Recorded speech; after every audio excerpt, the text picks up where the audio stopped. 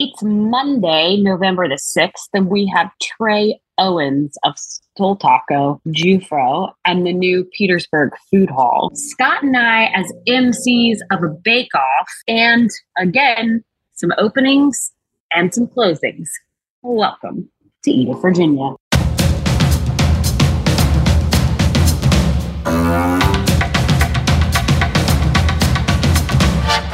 Welcome to Eat It Virginia, your number one podcast source for food news and interviews with the people who make Virginia restaurants great.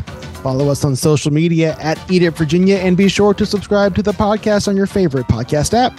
My name is Scott Wise and I'm joined as always by my friend, Roby Martin. Happy birthday to you. Gosh. Oh, good Happy gosh. birthday. It's my favorite time of year, Roby, because we're now the same age again. We are the same age again. You were older than me for a little bit. Now I've caught right up. You always seem to catch up, and that's one reason why I love you so. We're old people now. We've reached over the sad hump in a totally different decade. But that, you know what? They still want us to be MCs places. Yes, they still want us to MC things. We will get to our MC Hammer duties in one moment, and we'll also get to our interview with Trey Owens, who just got back from a pretty spiritual, informative, incredible intense visit to Israel, obviously before the war started. But we'll get to all that in a moment. But first, the world wants to know, Roby, what does Roby Martin, Queen of Richmond Food, do on her birthday? She goes to Odyssey and eats all the bow food, bow food. So what exactly does that mean? Well, let's see. We mostly had almost the entire menu at Odyssey. My youngest sister and my older brother came into town, and obviously Ryan came with. We ate scallops. We ate pork. We ate this beautiful dish of red cabbage. We ate everything. Notable. Yes. So Odyssey has stopped brunch, which is very sad that people did not partake in the Odyssey brunch because Bo was doing some fun stuff. Bo was making his own McGriddle. Well, Ryan really loves them. Like he has a love-hate relationship with McGriddles, which I think probably everybody does. Okay. So as a birthday cake, Bo made him a frying pan size. Instead of icing, the pancake was covered with sausage slices. McGriddle cake. I think my sister and my brother were like, what is happening? Very, very nice. So if you guys are looking for somewhere to spend your birthdays as you get when you turn 1,001, this is a good place for you to go. Well, happy birthday, Roby. And thank you. To many more. Let's hope so. So you're going to MC with me in a couple weekends. This will be our first MC gig at the Great Bake Off. What exactly do you think? Well, you've done this before, but I had never done this before. So tell me, what do I have to look forward to at Tablespoon's Bakery later this month? I've actually never been on this side. The last 2 years, or at least the 2 years that it's been going on for, this will be in its third year, I have been a contestant baking the previous 2 years. And the individuals that come, they bake with one of the students in Tablespoons, which they have diverse abilities, and they teach them how to be a part of the kitchen and all of that stuff. So everybody gets paired with an individual who is a student or graduate of Tablespoons, and you bake things. Yes, well, I'm looking forward to seeing you and seeing the folks at Tablespoon, our friends over there, and supporting the good cause. It's like this cause is meant for you. It's all sweets. That's true. I love it. I love it. So this is Saturday, November 18th. November 18th over at Tablespoons, which is off of Forest Hill Avenue in South Richmond. Yes. And it should be a good time. I think there's going to be a lot of baked treats there. Maybe some adult and non-adult beverages. Speaking of adult beverages, on Sunday, this upcoming Sunday, November the 12th, we have the first Natural Wine Festival in Richmond. And we got some cool things with respect to this festival. Like for the first time, I think we'll have someone like the wine director of Noma here in Richmond. I don't know if you're familiar with Noma, but it's been the world's best restaurant for years. I'm on the waiting list to get in. I'm waiting for the text to let me know my table's ready. If you get a table at Noma, we are both going to Copenhagen immediately, but you don't have to go to Copenhagen on Sunday. You can just watch Mads and a couple of them, other individuals in panels at the wine festival. The ticket is really inexpensive for what you get. So if you haven't looked that up, it's Encounter Wine.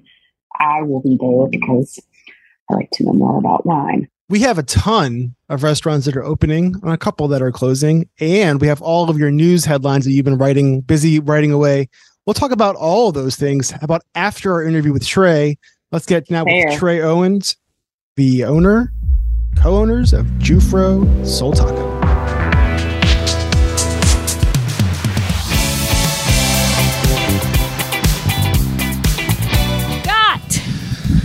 Yes, ma'am. When was the last time you had a really good taco? A really good taco? Mm-hmm. I try to have one weekly. What? I try. Tacos are one of my staples. Well, we have someone from Soul Taco with us today, and he can tell you what a really good taco tastes like, along with fusion food, and maybe he's helping build a food hall. Hi, Trey. Hello. How are you? Good. How are you? I am doing swell. Good. Well, this is your, second time with us? I think so. Yeah. During COVID, I believe, we met on the videos. Yes. And the now, virtual world. The virtuals. We winked at each other on the virtuals. I think you were in your yard. I think so. I was in your yard, Ruby. I remember that. He was definitely in my yard. So the social distance. I feel like we're in this nice pattern now where we're getting some of our favorite people back on the podcast in person as opposed to on Zoom that we did during 2020. Like it. No, that's what I'm saying. It's great. Oh, good. I thought you was going to say this is a pattern and we need to stop the pattern. It's a positive pattern I pop my peas on the microphone. I'm into it. I think things happen obviously, let me just state the obvious. I think things happen face to face differently than they happen over the Zooms, right? They do. Yeah, so absolutely. Learn a little bit more, get some body cues from, just in case he's like, don't say that. I wouldn't know that over the Zoom. Trey's an open book. I don't think we're going to have much, don't say that with this interview. Well, if it happens, it happens. I try to be an open book. So let's talk about your life since the COVIDs have occurred. Oh, Lord. I assume you still grew up in Fulton Hill. Yeah. That's still true. I just learned from you that you have 20 nieces and nephews. Yes. So technically I have 21. One passed. Oh, goodness. I'm sorry to hear that. Yep. 20. I'm sorry, Lord. 15 nieces and nephews, and then 5 great nieces and nephews. I just think that's crazy town. I'm kind of like a grandparent. You have to be the best uncle. This came up in discussing Scott's daughter who drove to school for the first time today. Lord, yes. Nerve-wracking times. Family Nerve-wracking times, to say the least. But. Yes, just all sorts of crazy. So, all right. JewFro, Soul Taco. Both 2nd Street, no longer. Yeah, 2nd Street is no more. But Soul Taco lives on. At 1215 East Main Street. Perfect. 6 days a week. 6 days a week. Yeah. And JewFro's busy getting tons of awards. Want to talk about that? Awards? I mean, it's... accolades, positive press. Yeah, I try not to rest too much on the laurels, you know what I mean? Because I feel like you do that and you get lost in that side of it, and then you forget what you're here to do. So it not like disrespecting it or anything like that. So it's always like, oh, that's cool, but then let's focus on what we're doing. Just because I feel like a lot of places that those things define them.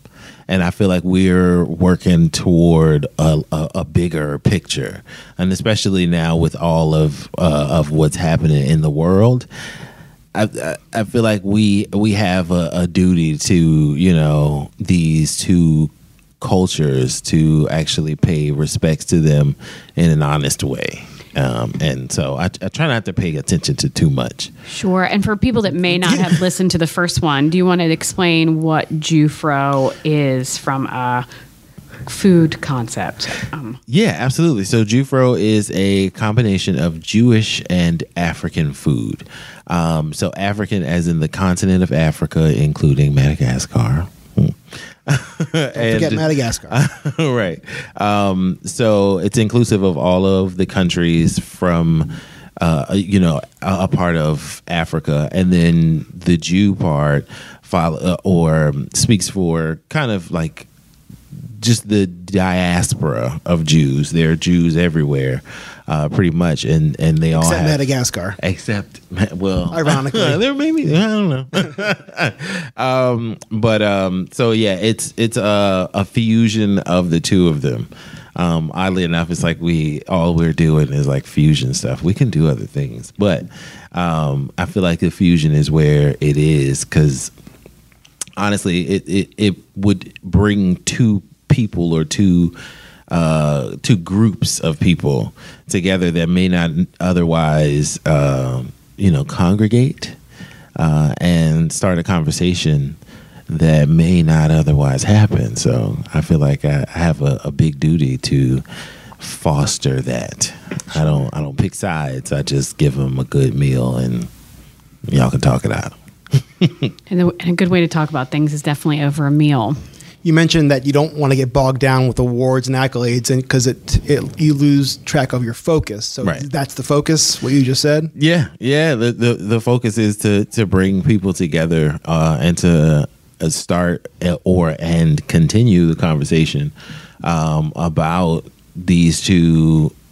Like I said, I call them culinary pathways because that's the way I approach them. But these two cultures, and what is so similar about them, and what we can all learn from putting the two together rather than always kind of like separating the two. Can you enlighten us on what does make them so similar? From which viewpoint? Whichever you want to tell me. So I learned on my trip to Israel that there are I didn't learn this there, but I got to meet some of the people. But in Ethiopia, there's a group of Jews that had lived there and been keeping all of the laws since forever. And eventually, times were, kind of turbulent over there. I'm trying to watch what I say because I don't want to disrespect anyone's culture, but times were turbulent. And the Israeli, I learned how to say that, and the U.S. government put together 35 planes. They took all of the seats out, and they took these Jews to Israel. And there's a whole community of them, and we actually went to one of their restaurants over there, Balinjera, and we danced and we ate Ethiopian food, and they are Ethiopian Israeli Jews. So how does that food, because this is like all things I love to hear, right? Because I think that the mesh of all of this had to just make some amazing food. What did you eat, and what was different than your traditional, or in my head, traditional Ethiopian food, right? Like what I have here, and I'll go with a couple restaurants, Addis, Nile, that's my idea of Ethiopian food. Or at least Richmond's idea of Ethiopian food. What was different there? Surprisingly, nothing. What? It was exactly what I expected. So injera. Right. She didn't have a lot of that because the kitchen was kind of limited. It was a smaller place, and it was like 40 of us, and we were all just like, "Hey, we're here." You know what I mean? Now we'd like we'd like everything. But they, of course, knew that we were coming, so they did have some stuff out. But I mean, I ate like a little piglet. I ate everything. That's not very kosher of you, eating like a piglet. I mean, okay, yeah, like something else that eats a lot. Just ate as much as you could. A rhinoceros. I'm not sure that's kosher either. But anyway, moving right along. You said you didn't eat. He didn't eat a piglet. He ate like a piglet. Yeah. That's a little better. So I do want to talk all about this trip, but let's just take it a step back because you just got back from Israel a few weeks ago. Yeah. I followed your journey over social media and actually reached out to you and said, I want to talk about this. And then Roby set up this interview. So perfect timing. Well, not really perfect timing, but whatever word you want to say. Timing. Right. I am Jewish and I have been to Israel. It's been a long time since I've been there. I was there in the 90s. So I'm curious. And my daughter was there this summer. She was there in July. Oh, wow. On like a student trip. Yeah. And so I'm curious. I'm assuming you're not Jewish. I don't know. I'm not. Okay. So I'm curious what your overall experience was like, both culinary and culturally and religious, and I just want to hear it all. So okay. In the beginning. Right. Well, first, what made you, from someone who's not Jewish and has never been to Israel, what made you go to Israel? Okay, so with JewFro. What made you? Why did you decide? That's a terrible sentence. The Lord came down from the mountain and said, Trey. It was almost like that, okay? Let me tell you. So with JewFro and what we are doing, the Schusterman Family Philanthropies found me. Schusterman? Okay. Yeah. So it is a Jewish organization. And they find people all in all different like sectors that they want to take to Israel and have them experience what it is like in Israel, what life is like. And they kind of split the groups up into different like focuses. And mine was taste, of course, because I'm in food. And Yum. Oh my God. So I had the arduous task of going to like 5 different places to eat every single day for Heavy. 8 days. Oh my God. Don't know how I did it. So heavy. Right. But yeah, but along the way we went to these we talked to these amazing people. I got to meet people like Hadai. He was from a kibbutz. He brought us some of the herbs and things that he was growing over there. And he talked to us and he was almost like a poet the way that he explained everything. He was very touching. He had a couple of us crying. I ain't cry though. And then Inside, you cried inside. Yes, I cried with my heart. It's so hard to put it all together. I'm still trying to wrap my brain around it. And then like with all of what's happening now, like we even got to go into Palestine, and I went to a couple of restaurants over there. And I have to stop short of like saying anything more than I did get to cook with a chef over there. I can't say who it was or anything like that. And like that is crazy to me, because if I were to like put a picture out or something like that, I could endanger this person's life. This individual let me into the kitchen and I got to cook with them and see how their kitchen is set up. They completely let us in. And was this in the Gaza area? Or the it West was Bank not in area? Gaza. It was in West Bank. Yeah.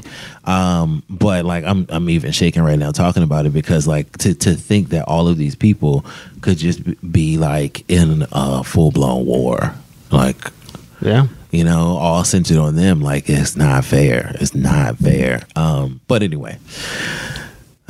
If there is even a but anyway to that, but it was an amazing experience. I got to sorry. Yeah, take your Of course, time. it's big. I got to just just taste my way through Israel. We were in Tel Aviv. We went to Jerusalem. We went to the Golan and stayed in this, oh my God, hotel. I don't even remember the name of it. I just remember just saying, oh my God. What were your impressions of that region before going, and how was the reality met? So I will say my dad is a history buff. And I think I got that from him because I didn't really have a choice. But like the History Channel and all of that was his favorite.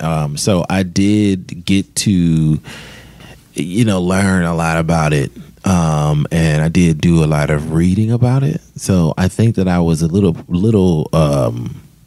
prepared for it, but I definitely did get to see more. Just so much more. And like and on this trip specifically, we got to meet, like I said, Palestinians. We got to meet Israelis. We got to meet Ethiopian Israeli Jews. We got to meet Palestinian Muslim. You know what I mean? Like, it was just so many different people that we got to meet and talk to, that it was like, I was like, oh my God. You know, it's like, there's so many people here. But the what I really learned and saw was that the people themselves all got along. It was only that when I got into like formal places, I'm not gonna say where, but and I got into more formal settings, that you could kind of see the divide. And it's like, you know, like people just referring to other people in a certain kind of way. And it's just like, come on, you know, like these people who I went and I met and bumped shoulders with, you know what I mean? They don't feel that way. And it sucks that they have to have, you know, these entities representing them. And so, yeah, I'm gonna stop there. That's it. I'm sure, like, your personal feelings have come into it because you've been so close to those individuals, and I know that it's incredibly hard to separate it. I have personal relationships. Obviously, I've never been to Israel. It's incredibly hard for me to separate what's going on right now without some sort of emotion attached to it. And I'm sorry that we're asking you to do that, but I am going to maybe bring this back into a lighter place, maybe not. So we'll see. I am always interested in other cultures' food, spices, all of that stuff, and I have deep respect for places that utilize spice better than where I grew up, which is here in the United States. And I find that almost all other countries are active in their spice usage as opposed to fat usage, right? What did you find? They're all different, what you've named, and I'm sure they're all using predominantly different spice profiles. What did you find that spoke to you when you were like, was it this incredible? I mean, Ethiopian food is like super colorful, right? Mm-hmm. Like, did you find like that was huge because of the spices they use there, like Burberry and stuff like that? Like, tell me about that. What I found was funny was that ceviche was everywhere. I'm sorry, ceviche? Ceviche was everywhere. Like ceviche they're using is a thing. like acid? Yes. And fish. It was everywhere. Like what type of fish? And I would have never have thought that. It was at same. I'm like, ceviche? Ceviche? Right. They had ceviche everywhere. Well, I mean, there was a place that had sense. ceviche. I mean, and like, that was exactly what it was. The sea is right there. I mean, of course, I just wrapped my head around that, but like nobody thinks, oh, I'd like it. Now I do, but I'd like an Israeli ceviche. Right. But like, tell me about it. Right. I'm sorry, I don't think that, but yeah, we had been like ceviche to death, and I'm not a huge fan of ceviche, but I will try anything twice. That's my rule, because the first person could have messed it up. Sorry. Yeah, and the second time you need a photo. Right. Like if the next person did it right, then you're like, oh, okay, I understand this, and then you can continue from there. It was very fresh. It was extremely fresh. It felt like the little guy was swimming that morning, and the spice usage was like it was informed. If I can say that. Wonderful way to put it. Yeah. However, okay. The salt. Where was the salt? Oh, really? So salinity is not a thing. Maybe it's just like my American palate because I need salt. Okay, I need salt. A salt. So, did you watch them break down large fish or small fish for this, or was there a certain predominant fish that was utilized? Gefilte fish. It was surprisingly, I did not see any gefilte fish. I wanted to. Right, I was like, I want to try it. I'm over here. Like, where is it? And apparently they don't do that. It's everything. We totally dominate everything. Oh wait, no, I think I did. We went into this ultra Orthodox. I learned that too. Like, I think that someone told me that Hasidic was like an insult, and they prefer to be called like ultra Orthodox. There's an old joke. If you ask 100 Jews a question, you get 100 different answers. So right. I don't know. Right. And I heard that a lot over there too. I can't give you a definitive answer on that. So I think just roll with it. Right. So to be respectful to the community I went to, it was an ultra Orthodox community. Okay. And we were in like the town, and then they took us to like this back alley, and we went into this one place, and then we went up a set of stairs that looked questionable. You know, I have to question these kind of things because I'm not like the skinniest guy. And then we went up to the top, and then we sat, and they gave us cholent. No idea. And we had cholent. And what is that? It's like it's like a Jewish beef stew, if you will. Yeah. Yum. It was like beans and yeah. Like potatoes. Google says, no, sorry, this is not Google. Overnight Jewish stew typically started on Friday afternoons and allowed to cook overnight to be eaten at noon on Sabbath. Mm-hmm. Beef, short ribs, beans, potatoes, onions, honey, and smoked paprika. Will you spell it for me? CHOLENT. Ooh. Yeah, cholent. Good. That's something I feel like should come out at the JewFro. Yeah, I think we've done it before. Oh, really? Yeah. It's a part of a fish dish, I believe it was. I don't know. So Ari, who is ADHD, I'm diagnosing him, will change that menu so many times that I can't even keep up. Like I'm like, well, what are we doing today? Because I'm mostly in Soul Taco. So like what's happening over there? I'm like, hey guys, what's happening? I need to know. Right. So you had cholent, which sounds great. Yes. And then gefilte fish. And then we went. When we left there, we went to another little like deli place, and we went into like the back of it, and I was like in everyone's way because we went on Friday just before Shabbat. Okay, I'm getting it right. You got it. Right before Shabbat. So in that ultra Orthodox community, like everybody was just running back and forth. It reminded me of Harry Potter. You know, when he gets to Hogwarts and everybody's just like shuffling about, and they all had on like the little black suits with the hats. It was cute. It's prayer clothing, probably. They were all clothing, really. Yeah. They were just like running, like they were. It was just trying to get their stuff. You know, get done before sundown. Yeah, exactly. Yeah. And so that was a really cool experience. But we went into like the back of this little deli, and they gave us gefilte fish and two other things that I cannot remember. But you remember that one, which I like. Yeah, I love it. Yeah, I'm so thrilled that you got this opportunity because I feel like that there's going to be things that you might not be able to connect the dots with over there for quite some time. Yeah. Yes, and this just so we're all on the same page, we're recording this on October 25th. You're listening to this now in November. We don't know what happens between October 25th and when this podcast comes out. Comes out. So obviously the things we're talking about now could be in a complete different space. Hour by hour situation. Yes. What is not an hour by hour situation is young Trey growing up in Richmond. Yeah. What led young Trey growing up in Richmond to Trey? That is your DJ name. Young Trey. Hey. To the food world. My granny. Yeah. We hear that so often. I know. During this podcast. Everyone's grandmother is their inspiration. What was your grandmother's name? Her name was Lassie Russell. I love it. What a great name.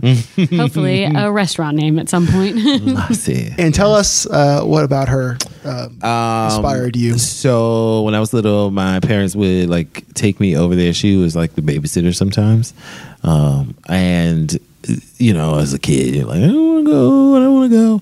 But I was a fat kid. So my granny would always cook. She cooked every meal. She never went to a restaurant that I can remember. If so, she was taken to it. She did not go to it. And so she would just always be cooking. So I'm always in the kitchen because I was a fat kid. And stop saying that. I was a fat kid and I still am. No, you're not. Oh, okay, pudgy. Right. Beautiful. Let's use the word beautiful. Beautiful. Beautiful. Enjoy good food. Come on. Yeah, that's the best way. You liked good food, so of course you were in the kitchen. Yeah, fat's not a bad thing. But she would always let me try everything, and eventually I developed a palate. And so she'd be like, "Well, what's missing in this? What's going in there?" It's kind of like pretty convenient that she did that because she ended up getting Alzheimer's, so she would kind of forget things, and so You were right there for her. when I could be. Unfortunately, like you get older and you get busy, you can't be around and stuff. But yeah, she's the one who like fostered the palate. And what part of town was she in? And she was like Central Gardens area. Yeah. And what was she making in her kitchen that you remember? Like, what were some of the fish? You went fish again. Yes. She ate fish probably 5 times a week. I mean, like, it's serious. Like, sometimes she would make salmon, and then the next morning she would scramble it into eggs, and I'm just like, okay. Like, she would find every way to eat fish. But once again, I think that came in handy because, eventually Alzheimer's, but she held it off for a good while.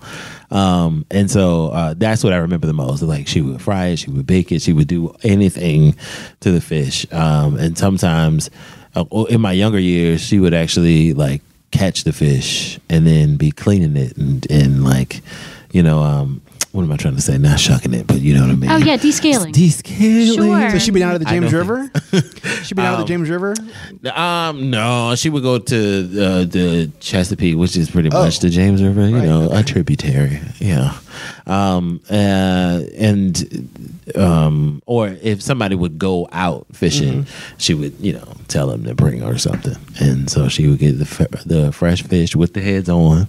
Yeah. And she would scale it, gut it, all of that. She taught me how to do a lot of that stuff. I feel like it would be more like muscle memory than actual memory now, though, because it's been a long time and I haven't done that with fish. But she was, that's what I remember the most is fish. So when did you decide to make it your career? It decided for me, honestly. I'm a fly by the seat of my pants kind of guy. I will always just chase an opportunity. That's why, like, I've worked military ships, cruise ships. I've done all kinds of things. In the kitchens or other things? Pretty much in the kitchens and all of them. Okay. But I'm gonna make this as short as possible. Okay, promise. So after high school here in Richmond, I did 1 year in J. Sargent Reynolds, and then like my friend passed, so I was like, I got to get away from here. Moved to Hawaii because that's what sane people do. No, I just moved to Hawaii. I think sane people do.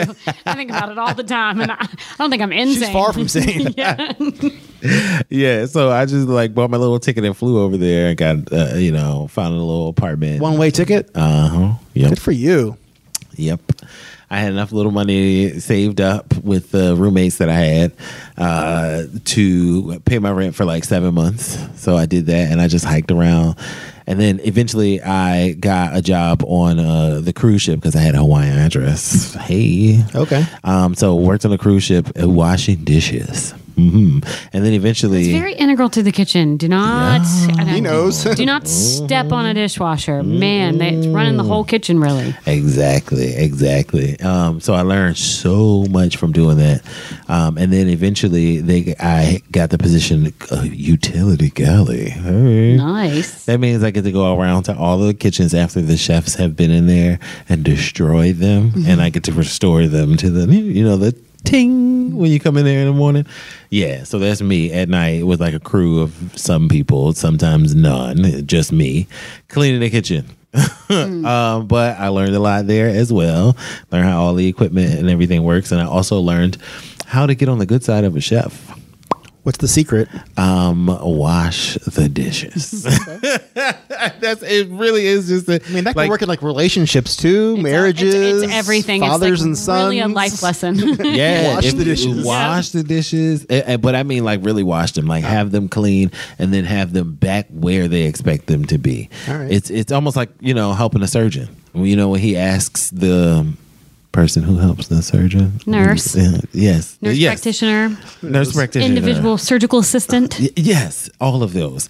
When he's like, scalpel or whatever, they expect them to be in a certain place. Sure. 6-inch saute. So that they can do their job, because sometimes, it's like, so that's just all it was. So for how long were you on the boats? I was on the cruise ship for like 2 years. Just moving up the ladder, the chain. So, kind of really. just working in that same place. But I also operated a spotlight in a show some nights. Like a literal spotlight. Yeah. Okay. Yeah. Like, when they were on there doing like the little dances and stuff like that. That's me holding the spotlight, like moving it around and all of that.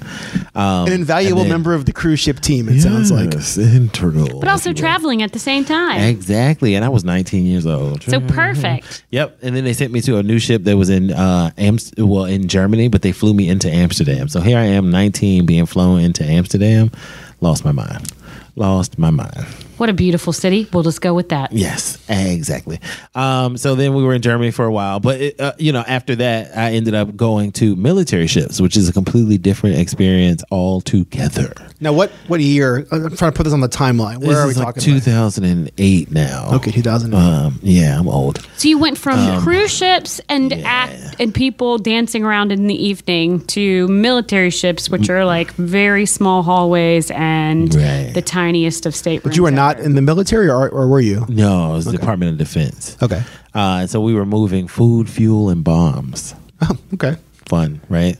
So that happened pretty much in the Middle East. So I got to go to some pretty cool countries. Egypt, Saudi Arabia, Dubai. Actually, in the country, or kind of just on the ships on this.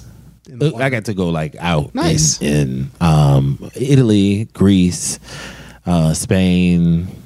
We went all over, and of course, I was eating the entire time. So we got to, one of my favorites, or one of my highlights was Naples, Italy. Oh my God, the pizza! What is this? It was so good. But.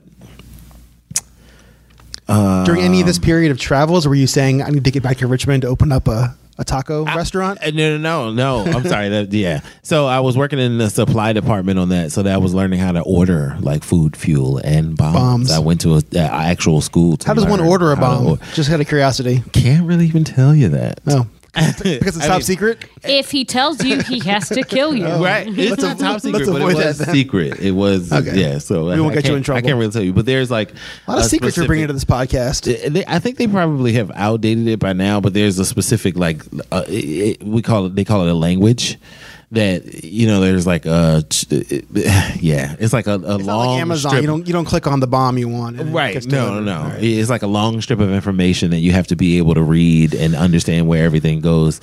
It'll tell you the life of the bomb, like where it came from and where it's moved to and how it's been moved and things like that. Kind of a sobering experience. Yeah. Ordering weapons. And then I left that because I was like, okay, this is crazy. We had an experience with like pirate ships in the Straits of Hormuz. It was crazy. Wow. So I had to get out of that. Captain Phillips, is that part of your situation? It was close, maybe, but no, we were like with a destroyer and things like that. So it probably wouldn't have happened. And we had like 50 cows on, and they were just like on fishing boats, just coming too close to like, you know. It's scary in those waters. You don't know what's and they put us on lockdown and stuff. I remember all that. I mean, on your situation, but I remember, I was like, all right, I got to get out of this. I can't do it. Yeah. I was like, I got to get back home. Yeah. So I came back home, and then what was your plan when you came bach home? I didn't have one. I was just like, I got to get out of that, and then I was just like, I'm gonna go back home and figure it out. And I tried to, and I couldn't really. So I then ended up going to like Maryland, and as a favor to my cousin, they allowed me to work in a restaurant as a server. And like prior to this, I didn't know anything about serving. I don't know anything about being a server. But, as a favor to him, they let me in. And I saw how much money these people were making. It was in the National Harbor at a restaurant called Ketchup. It's not there anymore. I've been there. Really? I went there. Yeah. Yeah. They were making so much money there. And I was just like, oh, all these people coming into this restaurant and everything's moving so fast. And it's just like ketchup. It's like burgers and fries. Like, I can do this. I've got this. I can do this. So I got in there and I proved to myself that I could do it. And I got really good. And we had a new management team come in from the previous management. And a part of that staff was Ari. Nice. And that's how I met him. Eventually I ended up leaving there and doing all kinds of stuff, and life just dragged me for, quite some time, probably like 11 years. And then Ari sent me a message and was like, hey, you ready to do this restaurant thing? And I was like, yeah. And so I always tell people, the job on the cruise ship, washing the dishes and learning how to clean all of the equipment, I learned about the equipment. Next job on the military ships, ordering and doing the stock. I have to do that. And then I skipped another job, but I was at T-Mobile. So it was a call center. So it was like customer service. So I learned the customer service. So I was able to I have to put all of those skills that I learned from all of those things together into what I do now. So it was like a path. It's a good path, yeah. Yeah. It's a very well-rounded path if you put them all together. Yeah, but when you saw me in the moment, everybody was like, that boy is crazy. You know what? Sometimes you need that till you get to the right spot. I mean, that's just how things work. He's out there working on a cruise ship in Hawaii. And they're like, When did you guys open the first Soul Taco? The first Soul Taco opened October the 30th. Of 2020, whatever, 2018. 2018. Yeah, sorry. I mean, and it's 25th. Today's the 25th. So yeah, we're very close to the 5 days. I mean, you have a restaurant that's been around for 5 years. Yeah, that's impressive. That's super impressive. Oh God, you don't think so? It's great. I survived a pretty tough year in 2020. It's wonderful. God knows. And then you guys opened the next one, not too far after the first one, right? Yeah. So the first one opened October 30th, 2018, and then Was the first one Main Jackson Street. Ward? Yeah, that was 2nd Street. Yeah. And then the Main Street location, 1215 East Main, which is what's open now, that opened in August of 2019. And then JewFro. And then there was the cabana space for a while. Yeah, we did took over the kitchen over at Cabana for a while. I think that's when we spoke with you. I think that was kind of that's what they were getting ready. You were getting ready to do. Yeah, or had done that because it was outside. Right. And then while we were there, the former Bell and James space was there, and because of COVID, it was just sitting empty. So we worked with them to do a pop-up there, and that was our woke holiday pop-up. Nice. And it went so well because it was the holidays, and I love Christmas time, and I was just like, oh, how can we keep this going? And that's how I came up with like JewFro. It was just like, it came to me. It was I say it everywhere. It was my That's So Raven moment, because I was just like, huh. Jewish and African food. What do we call it? JewFro. Yeah. And then all the ideas started pouring from there. So yeah. What has it been like to have a restaurant in Shockoe Bottom, which is where JewFro is located? For those of you who don't know. I mean, we've heard good things. We've heard challenging things. We've spoken to a lot of restaurateurs in Shockoe Bottom. Like, I don't think anything you can tell us will surprise us. I'm just curious what your experience has been like. Yeah, I know. It's like the internal struggle of me being like, I say whatever, because if I didn't have a microphone in my face, that my response to that is going to be a whole lot different than what I'm actually going to say. Okay. So that was my internal struggle. I don't think you would say anything people didn't think about, right? And I think you probably, I'd love for you to be open about the experience. I don't want to give anybody any false ideas about having a restaurant in that area of town. As an investor in that neighborhood, I don't want to like talk down on it. You know what I mean? So let's ask this question then. What does the neighborhood need to succeed? Like, if someone's going to open up a restaurant there, what advice would you give them to succeed? What advice would you give the city to help uplift that area? I know you got opinions. I see them on Facebook. I do too. It's not like you're not saying them in public. You just don't want to say them here. No. where can I start? You know what I mean? Start with like what advice would you give a restaurateur if they wanted to open a restaurant there? First of all, well, you have to be flexible. You have to understand that when Friday and Saturday and sometimes Sunday and maybe Thursdays come, that the police are going to shut off the block at like 10. So there goes any foot traffic or traffic. It's just like, you know. That's still happening now? Yes. It does? Okay. Oh, God. I'm too old to hang out down But there. individuals are not there. When they shut the traffic off, everybody leaves. Well, everybody leaves before that happens. So, like, for me, running JewFro past 10 o'clock would be impossible. Right. There needs to be, like, some sort of structure set up for people to succeed. Like, I'll go in a different direction, like trash. The trash from my restaurant is stored in an alleyway. And there is an apartment.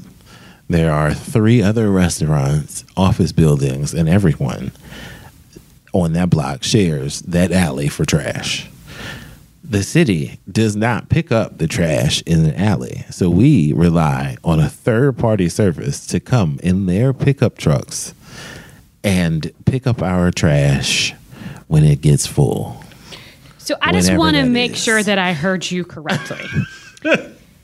The city requires you to put trash in a bin that they don't pick up, and then you have to pay someone else to come get said trash out of the bin that the city has required you to put in an alleyway. Absolutely. Wow. What you're saying is, hello, Richmond City. Maybe we should worry about this.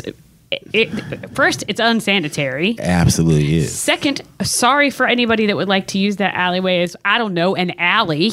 And third, there are people eating and living in that area. Exactly.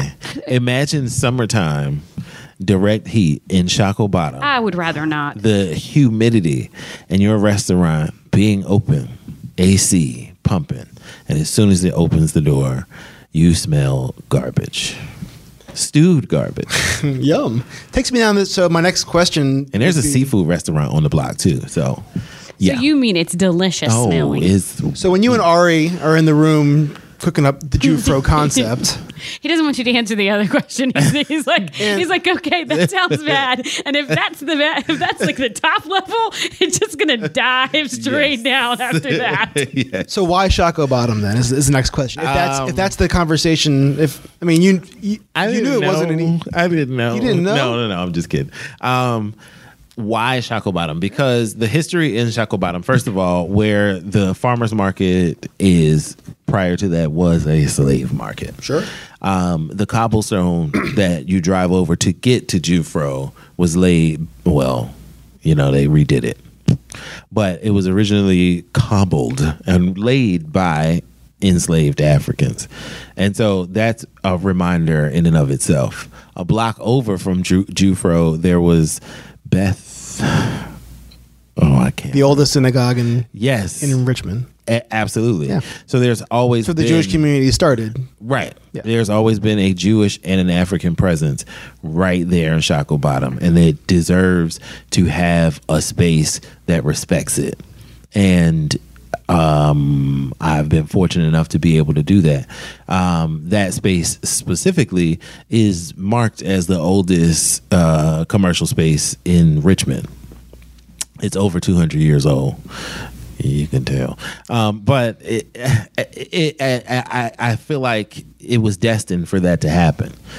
We took our staff after doing the pop-up and before having a space figured out, we took our staff on a Juneteenth, because we closed down on Juneteenth. Before they made it a holiday, I established, like, hey, these are some of my sticking points. And Juneteenth, I do not work, and I don't expect anyone to. And so for Juneteenth, we were taking our staff to eat at a restaurant down in Shockoe Bottom because there's a lot of black-owned restaurants. I think we're there's a lot of black-owned restaurants in Shockoe Bottom. So we went to eat, and we were walking from that over to Sweet Spot. The reason I'm not mentioning that place because it's not open anymore. But we walked over to Sweet Spot, and on the way, we saw a sign in the window in this old building, and it said for lease and rent. And I think Ari maybe said that's the spot for JewFro. And so it just really kind of like found us yet again. So that's just kind of how things work with me. I attribute it to my faith, but other people would attribute it to other things. And JewFro opened what year? JewFro opened 2021. So we're 2021. 2 years strong. Yeah, it's always hard for me to remember like what year because we did the pop up, but the pop up happened. Yeah, right at the beginning of 2021. Like It was January. Oh, it started the day after my birthday, January 27th of 2021. Yes. So 2 years. You guys have been open as JewFro 2 years, or since the pop-up 2 years. Right. It's a little longer than 2 years. So what's let's talk about the future. We've discussed past, lots of it, in different varied forms. Yeah. So that's been awesome. But there's lots of things on the horizon for you. You mentioned in our last podcast and a couple of articles I've read how enamored you've become with Petersburg. Yes. Which seems like a little foreshadowing, I've got to say. If I read the articles from you, I'm like, what's going on here? There's been mention of it a couple of times, and now you're really making that whole admiration for that area kind of a reality for you. Talk about what this whole thing is that's happening in Petersburg that you're a part of. So down in Petersburg, I met these lovely people by the name of Chris and Tierra Russell. And they own the House on Market down in Petersburg, which is an artist's space.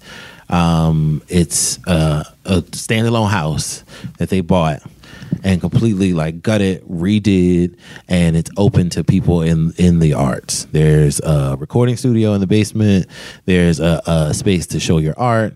There's an outdoor space, and it's right smack dab in the middle of downtown Petersburg. They've been running that for a while. They work with the Boys and Girls Club. So basically the modern day Huxtables, right? Super cool people. And one day, we met and they were like, we have a commercial space down in Petersburg and it's a restaurant space, and we are not restaurant people and you are a restaurant person. Let's put our heads together and figure things out. They've done pretty much everything. I don't even know that we put our heads together. I think they just kind of did it and ran with it. Yes, let's do it. Awesome. So I am a part of their program. They're leading all of that. I just want to make that clear. But what it's gonna be is a market and kitchen is what we're calling it. We are going to work with entrepreneurs in and around the Petersburg area to, number one, provide fresh, good food options. To number two, to help, people to start their own thing. To make it an affordable way for them to, get their brands out there and to do their thing. And three, hopefully beautify our section of Petersburg. The plan that, so Tierra, she is I don't want to call her interior decorator because she also does the outside. Interior, exterior. What is that? Is that just a decorator? I think, but I feel like that's a demotion. Yeah, no, I don't think it is. Interior isn't better than exterior. And if you have both of them, then you just can decorate all the surroundings. Right. So that she has a talent for decorating, and that is what we like to celebrate. How about that? Exactly. So the plan that she has for it, and that she's come up with, and we've kind of all worked together. My piece of it has just been I work in the food spaces, so I kind of can say what should happen or shouldn't happen as far as passing food, health Sure. inspections and all of that. All the things that happen when you open a restaurant. Right.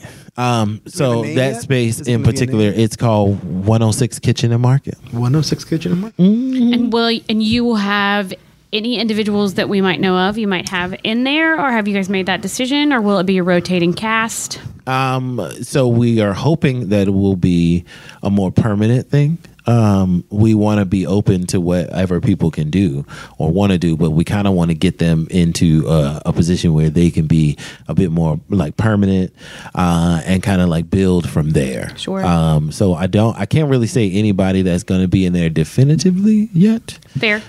Because things change, and I don't want anybody to get really excited and be like, "Oh, well, Trey said," because Sure. no, we're not gonna do that. But I am talking to some really cool people, and I do want to keep it to where there are multiple different options. Oh, great. I don't want to just have like a building of everybody serving like burgers or something like that. You know what I mean? I want it all to be different. I'm saying that's what I want, and in that. That's what I want. That's what I'm saying with what my business partners are. We want. Of course. Sorry, Of course. I said a lot to say we. I'm struggling with my pronouns. No, but I love it. I love it. I mean, I'm excited. I think it would be a boon for Petersburg. That area is really blossoming, and I'm excited. And I think on our last podcast, Roby mentioned she wants to take the show on the road down to Petersburg. Yeah, we were going to interview you down there. We talked about that in the last podcast. I don't know if your ears were ringing or your nose was itchy. We did talk. That's so weird. Isn't that what happens when you talk to someone? Their ears. I don't think their nose gets itchy. I don't. All right. What is it? Ears ring? Ears? I think it's the ear. Maybe something's burning. Ears burning. I think it is that. I think it's that. Yeah, I got there eventually. Or maybe it is ringing too, though. I think it's burning. We're never going to come up with this, but I can tell you right now what we are doing. You're listening to Eat It, Virginia. My ears are burning. With Trey Owens, Roby Martin, and Scott Wise.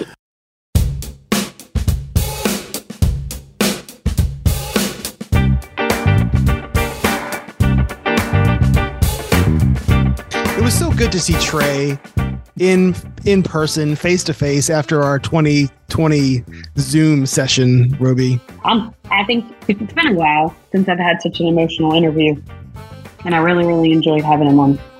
Yes, I'm looking forward to going down to Petersburg to checking out his involvement with the market down there. That should be a pretty cool scene. It should be. Other things that are opening in town: Lillian Oyster Hall, which will be going in Scott's edition. That's happening. Yep, that's from the Kids of Lost Letter and Past Long Oven. That's kind of cool. Since Sarah's moving into the old Lucy's thing, they were out at Hatch Local, and now we'll have a full restaurant of their own. Let's see, what else? Isley? Yeah, that's kind of like, the Isley Brewing over in Scott's edition, which and I couldn't verify this, and I'm sure you know if it's true or not, but Rich and Bizsense called it the first brewery in Scott's edition. That's what Rich and Bizsense said it was in 2013. Sure, right? That's tough to say, because I think maybe Hardywood was the first. I don't know. I'm not getting into an argument here. They certainly were neck and neck with respect to where they are. So I don't know if it was the first brewery. I do know that there's a possibility that it isn't closing. It's just moving. Well, that would be nice, because a lot of people were kind of tweaked that it was closing and very surprised that it was closing. Mm-hmm. Mike Isley, full-time or job before was as a plumber. So I think that he probably knows of other places he could go if he wanted to. And do you have a favorite Isley Brewing beer?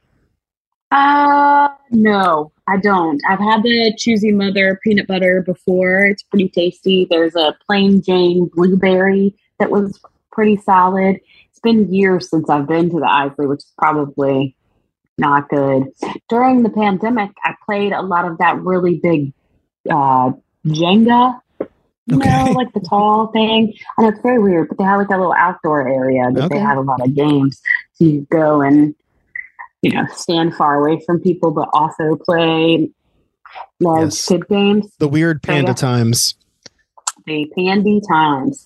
Leesburg has opened a Wine Bar, Leesburg, not the whole city, but Echelon Wine Bar comes from Leesburg, Virginia. Their second location has come to Richmond over on Cary Street. So that could be fun. Gramophone opened since you and I have been doing this. That's new wine bar as well. I think that's supposed to be great. And then Fanboy, did you see that? Fanboy, I saw lots of people posting their pimple. Yeah, a lot of people posting photos from Fanboy. What do you know about Fanboy? I know absolutely nothing except there's a chicken sandwich. And that, and everybody knows that because it's on their Instagram. Other than it's in the old temple location. Get on it, Roby. Sorry. Get on it. Brandon and Matt reached out to me. Which is, who knows why? I guess I probably could text him right now and be like, what's happening? But I didn't. I'll wait. When you're opening a restaurant, you don't need Roby all up in your inbox asking you questions. It's Black Lager season. My favorite beer in Richmond is the Black Lager from Bingo Beer Company. Think of it as a light lager, but not light in color. How about that? And it's back over at Bingo. And so, yeah, I'm calling it the spooky season beer. Why is it not a year-round beer? Do you know? I don't know. Must be what the ingredients they have or however it works. Or maybe they just took it away and brought it back. Or that's a really good question. I just know that it's back because I saw that it has come back. And now I need to go back and go and have multiple pints of it. What are you writing these days? What have you published recently, and what are you writing currently that we can talk about? What am I writing currently? So right now I'm in the process of writing about Advent calendars. So if you have an Advent calendar, you make an Advent calendar, you love an Advent calendar, you know of an Advent calendar that you haven't tried, you'd be interested in hearing about, there's that. Okay. So tons of local places all over the state of Virginia actually make like cupcake Advent calendars and cookie Advent calendars and spirit Advent calendars. There's a whole beer Advent calendar that sells out in like right outside of Kilmarnock, Virginia. So there's that. I'm getting ready to like really dig in on the article about milk punch. Milk punch. About that. Is that like eggnog? What is milk punch? Kinda, yeah. So one of them's like a clarified situation. Did you know that eggnog was invented in Virginia? I did not know that. Yep. How did I not know this? I don't know how you didn't know that, but so we knew that the birthplace of barbecue was here. So now you know that the birthplace of eggnog is Where here. In Virginia? We should get them on the podcast for the holidays. I think that the individual that invented eggnog is probably no longer around. That'd be a challenging interview then. Yeah, I think we can get people who make really great eggnog on because you know how much I really, really like it. Yeah, I don't know. Do we know anybody over in Mount Vernon? Just the Washingtons. Yep, just George. Well, just the Washingtons are the ones that added the alcohol to it, so we can be grateful for them for that. I had a question for you. Yep, hit me. Before we started recording, you said you were writing an article about like the best places to dine in Virginia Beach. And I don't want you to spill the beans because people can read your article. And where can they find it? They're going to be able to find it on a big food website here soon. How about that? Oh, geez. It's even more secretive than I thought it was. Okay. Yeah, so, I'm excited. I think it'll come out next week. So next week. So my question for you is, we all see these articles when we visit different cities, we Google, where should I eat? And these kind of articles pop up. That's kind of the reason d'etre for these stories. It's yeah. You like that French? I did like that French a lot. My question for you is, are you totally autonomous in choosing which restaurants appear on these lists? Are there outside pressures on food writers to include certain restaurants or not include other restaurants? Like, how are these lists created in your experience? Not necessarily this particular list, because they're all different, but in your experience, how are these lists put together? So that's actually a really great question, Scott. This particular listicle, let's just call it that, it was completely up to me. I was the total autonomy. I have declined multiple requests over many years for articles in large magazines and other online places in which it is not up to me. So they'll choose, let's say they'll say you have 13 places to talk about, and the particular publication will choose 7 or 8 of them. So you're only able to add in a few other ones. And the reason why I decline those is because I don't think that is particularly fair to the individuals reading the article if you don't disclose the fact that these things were either paid for by the particular place to be in the listicle, or there's some other behind the scenes that I as the writer don't know about. But I have never, now I'm not going to say that will change because, never is a big word, but I don't see it changing. I've never written an article that I have not been the individual who has chosen all of everything. I mean, I've had someone say, have you heard about this or that type of thing, right? And that's how I got the knowledge for where I've gone. But I've never had somebody send me a place saying, you have to include Burger King, Bojangles, the chicken tenders at Walmart, and this, and then you have 3 other places you can choose. Now, as a consumer or as a reader, is there a telltale sign to tell the difference between an organically chosen listicle and one that's maybe less organic in its choosing? It really sucks because there's not. The only way you could possibly know about it is if you reach out to the author themselves. And then they have to be transparent and saying, hey, these 7 places were not my choice. And frankly, if it wasn't so much inside baseball, I wouldn't know, right? Like I would assume that all of these spots were up to the author's discretion. But because I've received pitches to write these articles, that's the only way I would be aware of it. Does that happen to you guys sometimes? Is there places, do you ever have pressure to write about something based on something else? Does that, I mean, I know you report the news, but in maybe a side online, it doesn't. Pressure's not the right word, but I mean, there are big events that we as a station sponsor. So in those cases, we're going to give those events that we sponsor coverage. But that's pretty evident from a sponsorship standpoint, right? Like you guys are pretty specific that you all sponsor the Great Lemonade Stand or that's whatever. Right. You do. It's pretty obvious. Right. I think that if you were to read, I'm just going to jerk a publication out of the air that Southern Living, there's sometimes places that particular brand has pushes for spots that aren't the author's selection. Right. So to recap, Roby's Great Big Listicle of Where to Eat in Virginia Beach is appearing on a great big website sometime in the future. Hopefully, in a week. Hopefully, when you're hearing this, in a week. Well, yes, hopefully when you're listening to this, it'll be out. And all the places are my choices. And I can assume that you'll be sharing that link on your social media. I'm going to, people are going to be nauseated about how excited I am about this because this almost is, Scott, can we call this this is where I was hoping that my writing career would go, so I wrote for a national beer magazine. I wrote for a national magazine on spirits. I wrote for 2 national websites on food. And now if this may give it away, this article will be on a national food website that I use religiously when I'm going out of town. Little Roby's dreams are coming true. All the dreams coming true, maybe on Wednesday of next week.